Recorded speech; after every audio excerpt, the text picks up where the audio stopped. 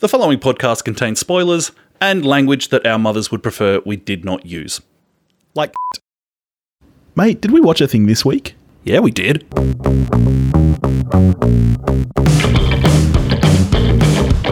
Hello everybody and welcome back to We Watched a Thing. It's Billy and Topher here with you again. How are you, friend? Yep, traveling okay. Way to kill the gusto, mate. I come in bringing some good energy to the show and you're just like, yeah. You sound like Ross from Friends. Well, you ask me the same question like every week, and I don't know what's happened in the last 7 days where you're like, Topher's going to have a great story. Well, I don't know. I've been at work, mate. Sometimes you have something interesting to say. Well, how's work been? How's that been going? Good content.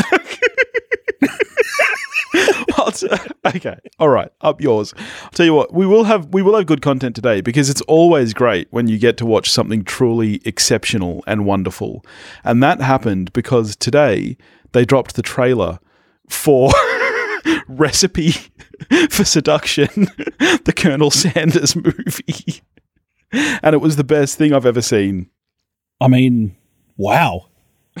We're literally like an hour off having watched this thing for the first time. Incredible. It looks amazing. I can't wait to find out how this thing ends. So what did we watch this week? Requested by a patron, 2006's Pan's Labyrinth. As far as I know, our first patron request we've had for a movie that the patron themselves have not seen. Yeah, kind of weird, if I'm honest. Yeah, patron of the show, Daniel, said that he's had it on his watch list for ages and thought that he might get to it if we did an episode on it, and then he could kind of join us in on it. So that's kind of fun. Now, you have seen Pan's Labyrinth. True. Have you seen it since 2006? No, this is the first time since my first time. I've seen it a few times, but all a long time. This would be the first time in at least 10 years. So shall we get into it? Love to. All right. Pan's Labyrinth, also known in Spanish as El Laberinto del Fauno, literally the Labyrinth of the Faun, is a 2006 dark fantasy film written and directed by Guillermo del Toro. It's a Spanish-Mexican co-production, and it stars Ivana Baquero, Sergi Lopez, Maribel Verdú, Doug Jones, and Ariadna Gil. And what is it about, Toph? I love it when you are faced with names that you're not familiar with. I didn't do too bad, mate. That was pretty good. Yeah. Yeah, good stuff. And what is it about, Toph? Dual stories, really, of a girl faced with challenges and obstacles in being a rebellious little champion. Yep. And of a miserable, grumpy soldier hunting soldiers in the woods. Yep. And I say dual story because I'd forgotten how much it really is a dual story and how much time we spend away from Ophelia in this movie. I had also forgotten that. I remembered a lot of it being from her perspective and point of view. There's quite a bit of stuff that happens even without, it's not even all through the perspective of, say, her mother or Mercedes, the maid. A lot of it is just El Capitan rocking around. Which, yeah, that's not how I remembered it at all. But no. Having watched it yesterday, I can tell you that's what happened. Yeah. I was the same. Yeah. So tell us about your viewing. Well, I watched half of it yesterday. I'd watched one half the night before. Yeah. And it was your dodgy version. And then last night when I was like, okay, I'm going to watch the second half, I don't know why I didn't do this to begin with. I always do this. Well, apparently not always, but mostly. I check how much it is if it's available for rent. Yeah. It was $3. I was like, you can have 3 of my human dollars to watch Pan's Labyrinth. Really happy with that call. Significantly better quality. Yeah. An SRT file for the captions that actually was in sync with the movie. That was great. Yeah. I fully recommend paying $3 rather than watching Billy's version. I have now gone and got myself a Criterion copy, so I'm all good now. Happy to hear it. Yeah, okay. So you obviously do not speak Spanish, so watched it with subtitles, I'm guessing. Fun fact, which I did not know, Guillermo wrote the subtitles for this film himself. He was unhappy with the subtitles that were on his previous film with the translation and interpretation. So he spent quite a while actually writing the subtitles himself for this film just to make sure that it captured what he wanted it to. And that doesn't sound like a big deal, but it's a shit job. Yeah, I had to caption a 25-minute thing the other day. And a couple of minutes in, I was like, no, I'm outsourcing this. I'm not. I refuse to do 2-minute videos. Especially not just captioning, but, the translating and interpreting just adds a whole nother layer to it. And to make sure that it got his intended meaning across. Like, that's a pretty big thing for a director to step down and do a job that lowly, I think. Oh, wouldn't catch me doing it. No, it really shows how much he cares about his art. And I'm not Guillermo del Toro. No, you are not. But fun fact about the movie, you don't really need the subtitles. You can perfectly follow this thing without them, which is testament to Del Toro's... It's not a shock to anybody that Del Toro is an excellent visual storyteller. Yes. So at the 1 hour mark of your dodgy copy, when the captions reverted to the beginning of the film and were of no use to my English-speaking brain, I continued watching for kind of 20 to 30 minutes. Yep. Kind of just for fun. And then the next day went back to the 1 hour mark and watched it again and realised that I'd missed very little. Like there's some details you're missing out on, obviously. Yeah. But Del Toro's very good at his job and you can follow this film. Yeah, that's true. I mean, there'd be some kind of maybe some small symbolism and stuff that you might miss just that comes across narratively, but I agree with you 100%. And it's such a gorgeous film just to look at and watch. The cinematography in this film is so beautiful.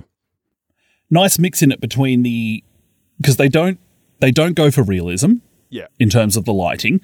Any scenes that are either daylight or lit by lanterns or fires or anything, the warmth in those shots is exaggerated. Yes. To the same extent that the blue is exaggerated. Yes. In nighttime.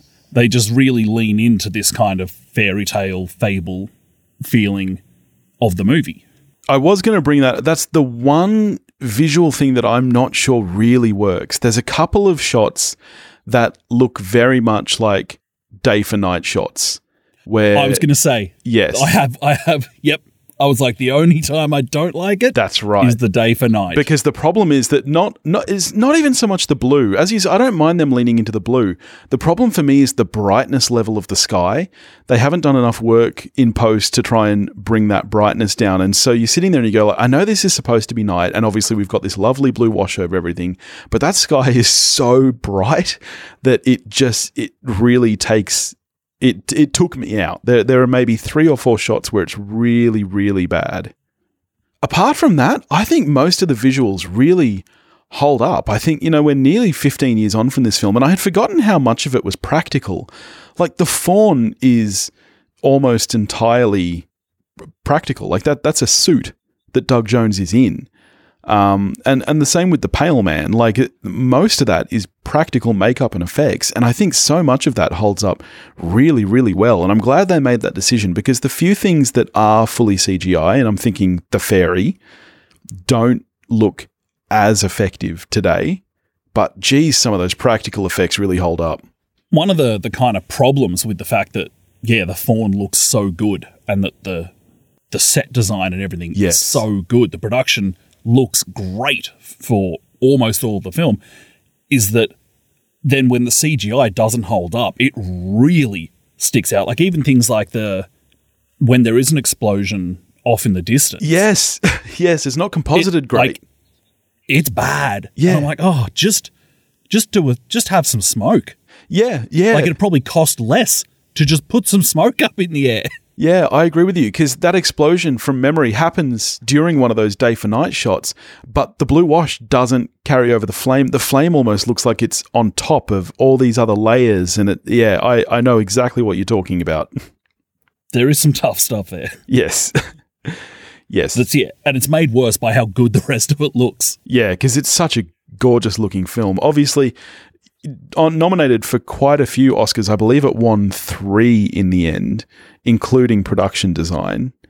Yep, and cinematography. Yes. I wouldn't have voted for it, but that's fine. I'm not the Academy. Well, yeah, I was looking up, and I messaged you, and you don't agree, but looking it up, I was surprised to remember what a good year 2006 was for film, and some of the other films that this was up against. Yeah, it was a very good year. I don't think 06 was an abnormally good year. I feel like it was better than the last 2 years, definitely. Well, that's a fucking stunning sample, Billy.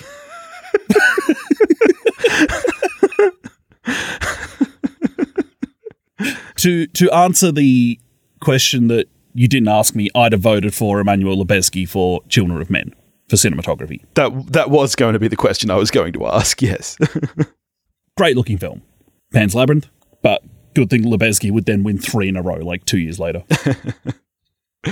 Now, I was actually surprised to realise when we got this request, you and I have never discussed this film together, so I did not know your thoughts on this film. But your exact words when we got the request were, "Oh, that'll be good because I can tell people how overrated it is." I need to know about this. I need to actually know what you think of this film and why. Really, I was just trying to get a rise out of you. Okay, all right. Because I, like most other people, adore this film. This is still, it's Metacritic's highest rated film of that decade. Metacritic or Rotten Tomatoes? Metacritic. So, yeah, let's get this out of the way. I like this film. I very much like this film. Yep. Though, when I said overrated, yes, I also think that. This is not a type in all caps, grab your pitchforks thing. We're not diametrically opposed on this. It's just that we like it to different degrees. Okay. Is it because it relies so heavily on a child actor? Is that No, she's good. She's excellent. She's got to be one of the best child actors in the last 15 years. I mean, there's maybe one scene where I think, and it's the Pale Man scene when she's eating the food, and I think a lot of that actually is the script, which I know that there's symbolism there, and you know there's a reason that she's eating the food, but in your head you're going like, come on, mate, you were told not to eat the food. And it is a little bit hard to believe her performance there, just because you don't believe someone would actually do that. But then again, like she is a little rebel. Yeah. Yep. And she's like, oh, fuck it, I want some fruit. Yeah. I mean, here's the thing though, you would eat the food. I'd eat the food. You'd eat the food. I would definitely eat the food. I certainly wouldn't go for grapes though. Like, you wouldn't have eaten it on the way back from the Pale Man. You'd have eaten it on the way to him. yes, that's true. That's true. Yeah. And even when he came to life and looked at me with his creepy eyes, I'd still be stuffing some chicken down my gullet. But, you know, then again, in that scene, like, she proves herself to be an industrious young person. The way she gets out of that place. Yeah. Good job, Ophelia. Yeah. Quick question for you. The underworld and the fantasy elements of the film. What are your thoughts on that? Do you believe that any of this is really happening in her reality, or do you think that this is her escapism from the world around her? Okay, so if you'd asked me that last week, yeah, I'd have said my memory of the film is absolutely that's her escape. Yeah. That it is absolutely all in her head. Which, if that's how you read, I got no beef with reading the film that way at all. In fact, it may still be where I land. The thing is, how does she get out of that room? If not for the magic chalk doorway, how did she get out of that room? Yeah, I've always believed that it's real, I think. It's one of the things I like about it, actually, is that you can kind of choose your own adventure. Yes, you absolutely can. Yeah, you can read it any way you want, yeah. And then at the end you could say, because, you know, I mean, the end they give you, if you choose to take it that way, proof that she is the princess, yada, yada, yada. You could also be like, yeah, but she's dead. Maybe this is heaven for her. Well, that's true. Yeah, or hell, I guess, because she's the daughter of Satan. Tough beat. Yeah. But I love the idea of that to this little girl, her reality is so awful that literally being the spawn of Satan is the better option. like there's some really nice and kind of beautifully dark stuff happening here. Like even when you first see the fairy, and it's like this kind of ugly grasshopper looking thing. And when that first came up, my wife was like, no kid would think that that's a fairy.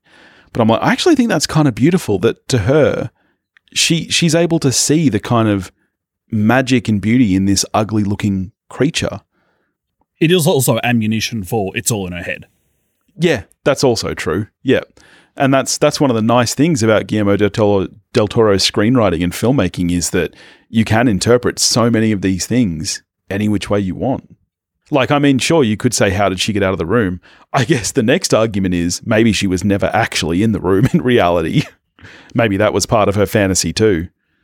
Yeah, because mere minutes later, how she gets away from the captain's desk to her hiding spot does not check out. Yeah. So she's clearly a ninja as well. Well, yes.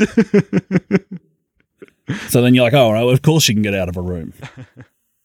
Bad job staying alive by the locals. Yeah. Like, what were you doing here? We were hunting some rabbits. Yeah. You forgot to then say, as evidenced by the rabbits in our bag. Yeah, I know. Yeah. I mean, great scene though. That's one of the scenes that had really stuck with me. I remembered the bottle bashing. But this, oh geez, it's so brutal that he continues to check their bags so nonchalantly. He finds the rabbit. Like, it doesn't matter to him. He just killed these people just because. And then blames somebody else for the fact that he did it. Yeah. Yeah. He's like, well, their blood's on your hand. It's like, no, Captain. You fucking butchered them. Yeah. That's very much on you. He's a bad egg, the captain. Oh, bad egg. Real bad egg. And I believe that that some people tried to convince Del Toro not to cast him because I think that in Spain he's known as a comedic actor. Really? And they were like, no one will buy him as the captain. Wow. He was fantastic. Which then, if all you know him from is Pan's Labyrinth, that's weird. Yeah, yeah. Not a bad performance in this film. No, I really like the Doctor. Yep. I really like Mercedes. I don't love the mum. Really? Yeah. I think she does a fairly good job. I mean, she arguably, and it's surprising, you would think that she would have a larger role. Not a ton to work with. No, there's not a ton to work with. Most of her job is just to stay in bed and be sickly. Yeah, it's true. Much as I like the captain, though, here's one of my things with the movie. Much as I think the captain is well played, and I mentioned before that I was surprised upon a rewatch how much of the film we're with him and not Ophelia. For me, if I'm 100%, if 100% of the audience for this film is Topher, yeah, this is a 90-minute film that's not a two-way story. It's Ophelia's story. And I don't need nearly as much stuff with the soldiers in the hills and the captain. I don't need it. I feel like part of what really, really makes this movie work for me and makes it click is that juxtaposition. It is the meld of the two stories that really make this movie sing for me. Otherwise, you're just dealing with a straight children's fantasy film. And I know that there are ways that you can still work the brutality and the horror around that. I'd be really happy for the captain to blow in every 10 to 15 minutes, still do some brutal shit, and a bit probably a bit more Heath Ledger Joker style. Just pops up every now and again. In your memory, he's in the film more than he actually is because the scenes are so memorable. Captain maybe superhuman. That mouth wound. Healed up a beauty. Could you stitch yourself up? Well, not for fun. No, but like, is that? I don't think I could physically do that. I just don't think I could do it.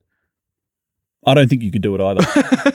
There's a lot of things I don't think I could do. When the doctor was having to amputate that guy's foot, I literally turned to my wife and said, if that was me, I would literally rather he just kill me, honestly. And it's not like I could live without a foot. I couldn't go through the pain of having it cut off. I would rather just, quick death. But he didn't even need to bother stitching his mouth back together. It was fine. He just had a bigger mouth. Yeah, it was very clean, wasn't it? Remarkably so. Especially for, like, Del Toro doesn't mind a bit of gore. Yeah. I'm surprised that he didn't, like, bloody the shit out of that guy's face. Yeah, that's true. For that scene. Yeah. Also, bad job by Mercedes escaping. She rocks. Mercedes. Just finish him. I like Mercedes, but finish him off. I thought the same thing. I'm like, why would you not make sure he's dead? Like, you're the one with a knife. He's down on the ground. And, you know, she gets out and runs away, and he doesn't follow for a good 30, 40 seconds. So he was clearly down. She could have just finished him off. Very lucky to escape this film alive, Mercedes. Very lucky. Yes. Possibly my favourite character, though. Oh, no, maybe the Doctor. Probably the Doctor. Yeah, Doctor's pretty great. Let's talk final scene and the climax of the film, when the two stories do kind of come together, and Ophelia is tasked with stealing the baby. Very Labyrinth-esque. How do you feel about the climax of the film? I like the end of the film. Yeah. The final act does work for me. So you don't mind those two characters really coming together at that point? No, not at all. Yeah. Doug Jones, killing it. Like, as much as, like, the look of the fawn is striking and instantly recognizable to anybody who's seen the film, the performance of the fawn by Doug, who does not speak Spanish, yeah, is fucking great. It really, really is. The amount of character that he manages to bring to that, and it's such a beautiful, perfect piece of design too, because this fawn is so, like, it's really grey. There are times where you're like, well, this fawn is clearly evil. Like, yeah, that's it. You're never quite sure about the fawn. But there are other times where you really do believe, like, the stories that he's telling. It is just such perfect design and performance that he's able to wrap all that up so nicely. I mean, also great performances as the Pale Man, because he does both in this film. Yeah, the Pale Man, I like, the Pale Man's amazing.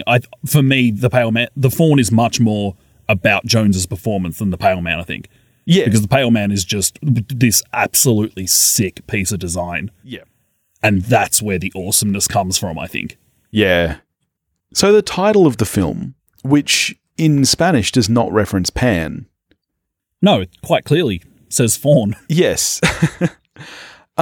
Interesting choice to change the title that much and not just leave it as The Labyrinth of the Fawn. Especially, like, given Del Toro, like, went to the trouble of doing the translation. Yeah. Weird that the title's different. Yes, because, I mean, do you know what Pan is? It's the kid who fights with Hook. So Pan is a Greek god who is fawn-like in nature. He's not technically a fawn, I guess, but he's fawn-like, and he's the god of many, many things, including, you know, he's linked to fertility and sex, but also, you know, kind of mischief and things like that. But Del Toro has come out saying, but, you know, the fawn that's in the film, that's not Pan. So I just don't know how I feel about the title, really. It's a little bit strange for me because, as you say, yeah, he went to the effort of doing the translations. He's very particular. Like, there's nothing in I know that you feel like the film could be shorter. To me, I feel like it's, well, and I'll get there, but literally a near perfect film. I think that there's everything is done so methodically and with purpose that I find, and I mean, I guess the title must be with purpose as well, but to me, I don't understand it. You'd have gone with Devil Child Winds Up Okay. Well, I just would have left it with Labyrinth of the Fawn. Like, if that's the title he went with in Spanish, I don't understand why you wouldn't, like, why is that changing, I guess? I don't have an answer for you. Yeah. Yep. Didn't think you would. Haven't spoken to Guillermo in a few days. Man, he'd be awesome to be mates with, wouldn't he? Yeah, and apparently gives the best hugs of any human on Earth. I bet. Can we please, and I know you're going to make fun of me for even just saying this, and you're going to make some Billy Bingo joke or something, but can we please talk about how incredible the score for this film is? From the moment the film starts and you've got that humming of the lullaby theme, it is so memorable. Yeah, I don't remember it at Really? all. As soon as that first bar started, I started singing along with the second because I remembered it so well. And I haven't seen this film in, as I said, over 10 years. But it is such a perfect, haunting, and it matches the kind of fairy tale-esque themes and production of the film so well. I adore this score. Have to take your word for it. You couldn't hum it right now? You don't remember how it goes? Not a bar. Jesus. Incredible score. It's so great. It was nominated for Best Score. I don't believe it won, though. All right, so speaking of score, how are you scoring this, mate? Yeah, so I'm the one person who doesn't worship at the altar of Pan's Labyrinth. I still really like it. I'm a 7 out of 10. I enjoy this film. A 7? I just don't love it. Wow. Yeah, look, you do you. You do you. I'm a 9. My memory was a 10, but I do think and I know it's not often fair to talk about how things hold up because you have to look at something in the time and place it was made. But particularly, I think, given how strong so many elements of the production are, things like those day for night shots, I can't give it a perfect score because they do let it down and take me out of the film. There's a few things like that happening. But I think this is definitely one of the strongest screenplays of all time, for me anyway. There's nothing I would edit. I think that it's near perfect in that regard. So 9 out of 10. So just to reiterate, we're only separated by 2. Yeah. We're not on totally different pages. Yeah. But honestly, because the three Amigos all released films in 2006. For me, Pan's Labyrinth is 3rd out of the 3.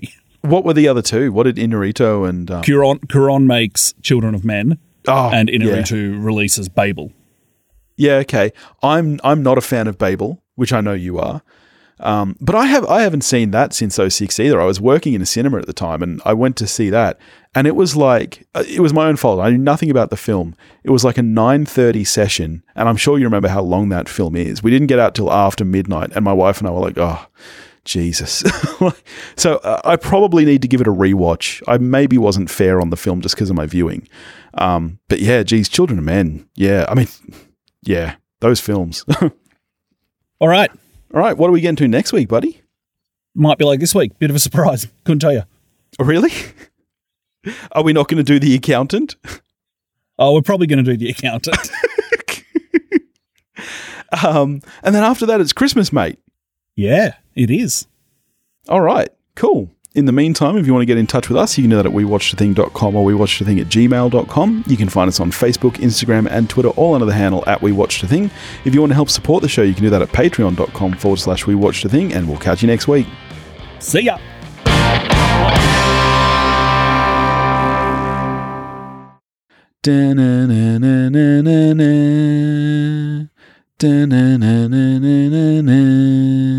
Come on, you remember that. Nope. Nothing. You suck.